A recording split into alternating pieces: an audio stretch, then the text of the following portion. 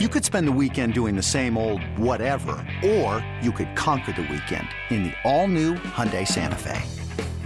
Visit HyundaiUSA.com for more details. Hyundai, there's joy in every journey.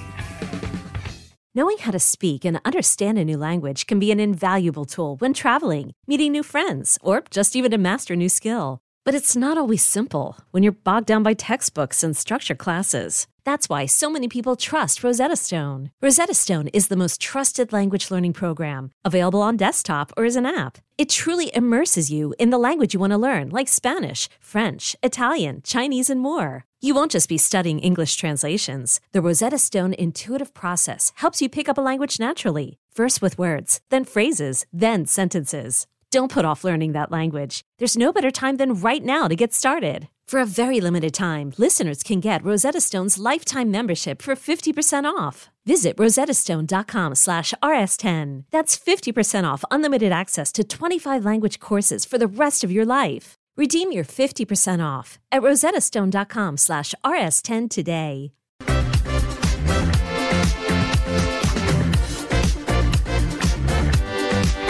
Birdie throwing, it's caught.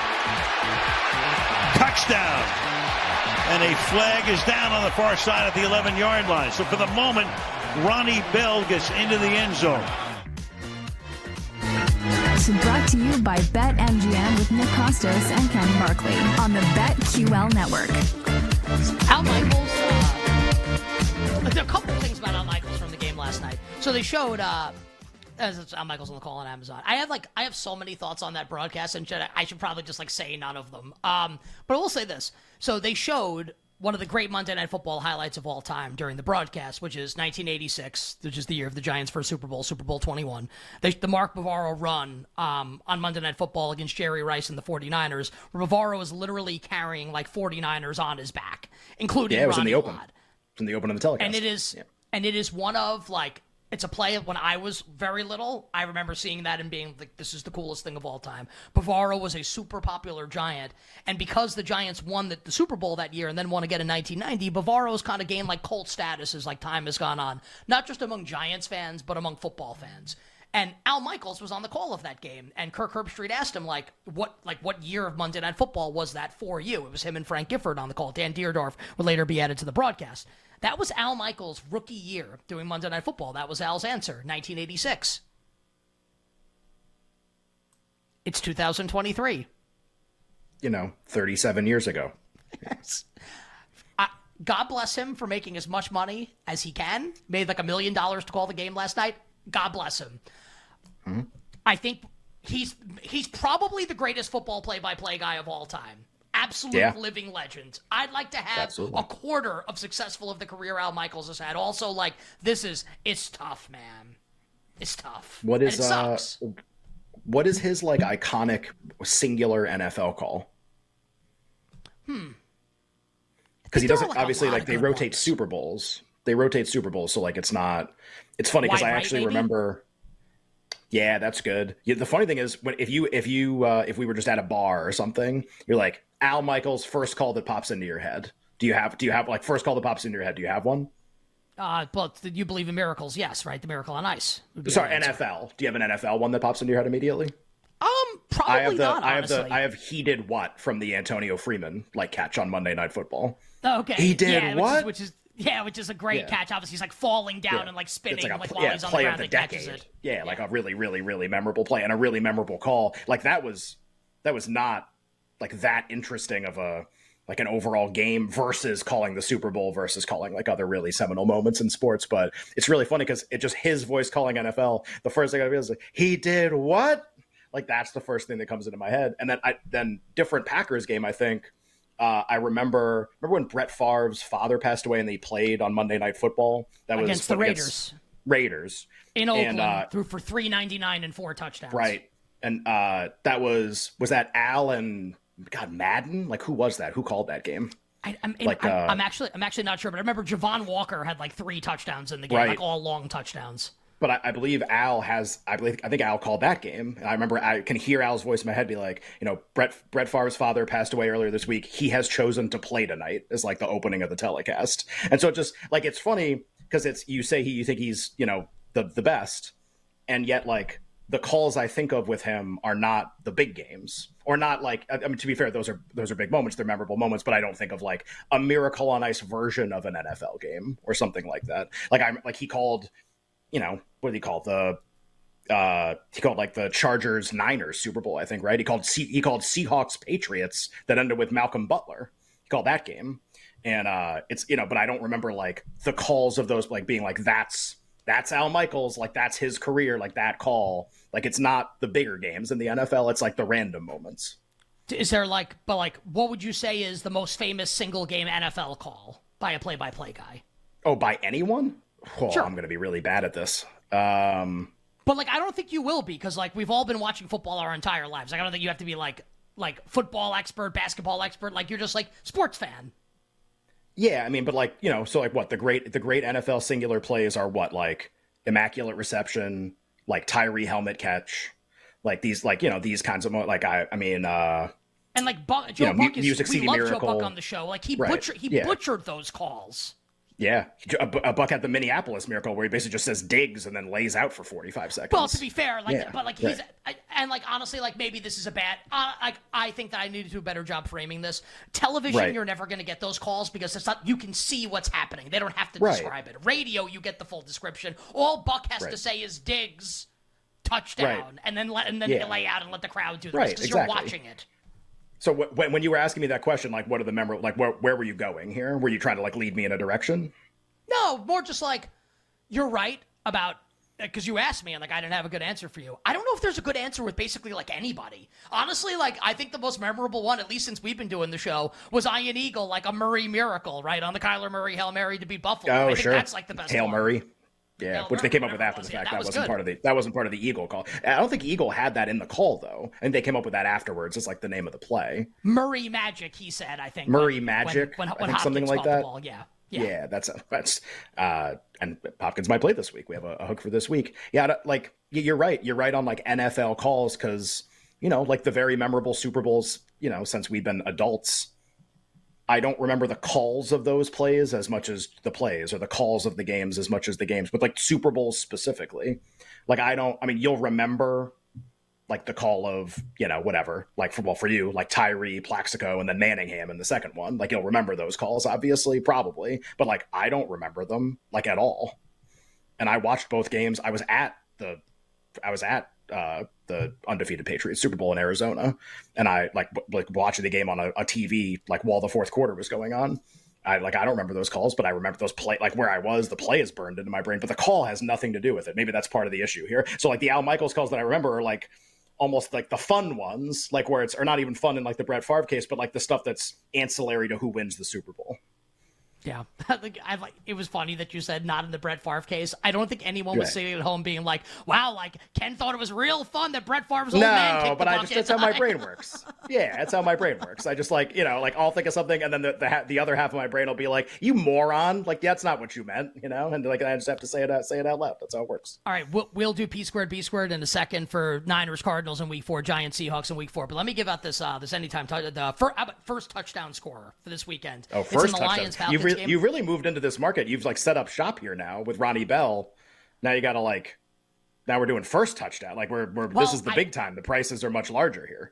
Well, I think what it might be is like 6-pack or pie, like full pizza pie on the anytime, and then like one slice or one beer on the first touchdown. How about that? So this is touchdowns by the slice is this segment. That's exactly right. All right. Everyone is assuming on Sunday with David Montgomery out for the Lions that if Jahmyr Gibbs is not going to get the ball down by the goal line, that it will be Craig Reynolds that vultures the touchdown. I'm not so sure that's the case. The Lions signed Zonovan Bam Knight from their practice squad to their 53-man roster. This is just my opinion. I'm not a hashtag film guy, but I watch the games. I think Zonovan Knight is better than Craig Reynolds. Like we saw Craig Reynolds last year. We saw Knight had a couple nice games with the Jets. I'm not saying Knight is great. I do think he's better than Craig Reynolds, and I think just like the thought that it's just going to be Reynolds, are we so sure about that? Zonovan Knight first touchdown is 40-1 right now for the Lions-Falcons game on Sunday, and Zonovan Knight anytime touchdown is 9-1, plus 900. So we'll talk about that more on Sunday. Yeah, I was kicking that around with someone earlier today. The whole are we sure it's Craig Reynolds? Like, are we sure? What are you gonna yell when you win the bet? What are you gonna yell? It'd be like when I put some like paprika or like cayenne or like garlic on something. Bam! Bam! What if I was just like, Zonovan? Zonny? What are you gonna yell? Zonovan! Z-Night. All right, Jake, let's play the recommends here. Let's do P squared, B squared for week 4 in the NFL. You bet Nick and Ken, Phenomenal Football Friday. Okay. Niners, Cardinals in San Francisco. I mean, how about this for Arizona? Like, you're trying to tank? How about week 3, home Dallas, week 4, road San Francisco? That'll get the job done for you. Ken, projected point spread, please, for San Francisco and Arizona next week. I saw the look-aheads, and I think they're low. My number is 17. And I think if the look-aheads are 14.5, and if it opens there and I can buy the 14 cheap, I think I'm going to buy it and bet a lot of money on it. I was not expecting that to be the answer. I was thinking like... You thought it was going to be less than 14? How's Dallas going to be 13 on the road? And this is what it is. I was thinking it was going to be like maybe it gets out of control and bet Arizona. I was not expecting it to be like 14 San Francisco. Yeah. I don't even know what I'd need to bet Arizona in the game. The 20, 21, maybe something like that. Wow. They're not going to score. They're not going to score, and the Niners are going to run the ball for 500 yards. Like, the whole game is going to be the most boring football game you've ever watched. Yeah. So what do you think it's going to open? Well, look-ads are 14.5. Niners have already played their game. Dallas, let's say it's doomsday on Sunday. Let's say it's doomsday on Sunday for Arizona. Between 14.5 and 16.5, probably. But not. Would you bet it up to 17, or you only want to bet 14? I mean, would just would Black Friday sale maul people to get 14. Dallas gonna be 13 on the road. The Niners, who are definitely better than Dallas, hosting the game with extra rest, and they're gonna be 14? No way. Absolutely not. So let's say it opens 15.5. Are you betting San Francisco? Tease them to 9.5. I mean, it's actually like not what like are the they worst gonna lose? idea ever. Yeah, it's a fake football game. I mean, cool. Arizona's been competitive so far. They might be competitive against Dallas. Yeah, please be competitive. Let's get 14 in this game. The Niners are like too good. Like, they're just really good, and they're gonna have extra rest. They're gonna play at home against a team that doesn't even want to win. I mean, it's, cool. Open 14.5 to 16.5, I'm not betting it. But, you put a 14 up there. No way. No way. I don't know if this is going to happen or not. Arizona loses this weekend, which is to be expected, right? And yeah, even if, you think, maybe they're somewhat competitive. I think it's pretty likely that Clayton Tune starts next week. Or maybe it's like Dobbs for one more week and then Tune starts that'd be after fun. that because you don't want to Tune would throw a nice new wrinkle into things. Yeah. It's going to happen at some point soon. Also, and I want to get to the Giants and Seahawks. It's more interesting in a second. Jonathan Gannon was basically saying, Kyler's playing this year. And he's not going to play in week 5 when he's eligible. But, we might get Kyler, a little earlier than expected, potentially. Sure. Just that was thrown out there, which is a little interesting. I think they're going to want to take a look at Clayton Tune. It's a pretty good deal. But what do you think happens to the number? Okay, let's say it opens more than 14, so I don't get my wish. Let's say it opens 15, and then they say Tune. No, it has to go up. I don't think it gets to 17, but I don't think it goes to 17. Yeah, it has to go up though, right? Yeah. Clayton Tune? Yes. Yeah. Yes. I think against the Dobbs Niners, respect. they're going to eat him. In San Francisco. Yeah. Yeah, I mean, Doomsday. Yeah. I don't think I'm going to have any, I don't think I'm going to have some obvious opener bet on this game. I really hope it opens 14 or less, because I think that's insane. Okay. Do the Giants and Seahawks quickly here. I'm of the opinion that my favorite football team lost to maybe the two best teams in football in weeks 1 and week 3. No surprise. And beat the team they were supposed to beat in week 2. Season starts on Monday night next week against the Seattle Seahawks. We're not dead yet. I make Seattle a really small favorite in the game, Seattle -1. Yeah, I think the question will just be they'll open less than 3. There's no question. It's like if Saquon's definitely out again, and that gets announced so we won't know when the openers come out whether Saquon's playing. How we funny think he's is probably that, not by the going to way? play. Here's Taylor Rooks. Actually, it's a high ankle sprain, and the Giants lied to you for 2 days. I got news for everybody. He's not playing if it's a high ankle sprain. Right. Unless he's Wolverine, he's not playing in the game. Sorry. Right. So the Giants didn't have Saquon, their left tackle, and one of their best pass rushers. If the injury report is that bad again, now extra time, maybe things get a little bit better. Seattle will open less than 3. I think almost without, just this is my guess, it can open any number. I think it'll open less than 3. My number I think Seattle 2.5 makes all the sense in the world in the game. But if the injury report was bad again, I'd be curious if you saw Seattle 3 in the game. Now, some of this will depend on how Seattle looks when they play this weekend. They've been kind of all over the place performance-wise. But I think that's what we're talking about. Is it Seattle a very small favorite? Does it get to Seattle 3 if Saquon doesn't play and Ojulari doesn't play and there's other injuries that we're not expecting that pop up on the injury report? That's kind of interesting.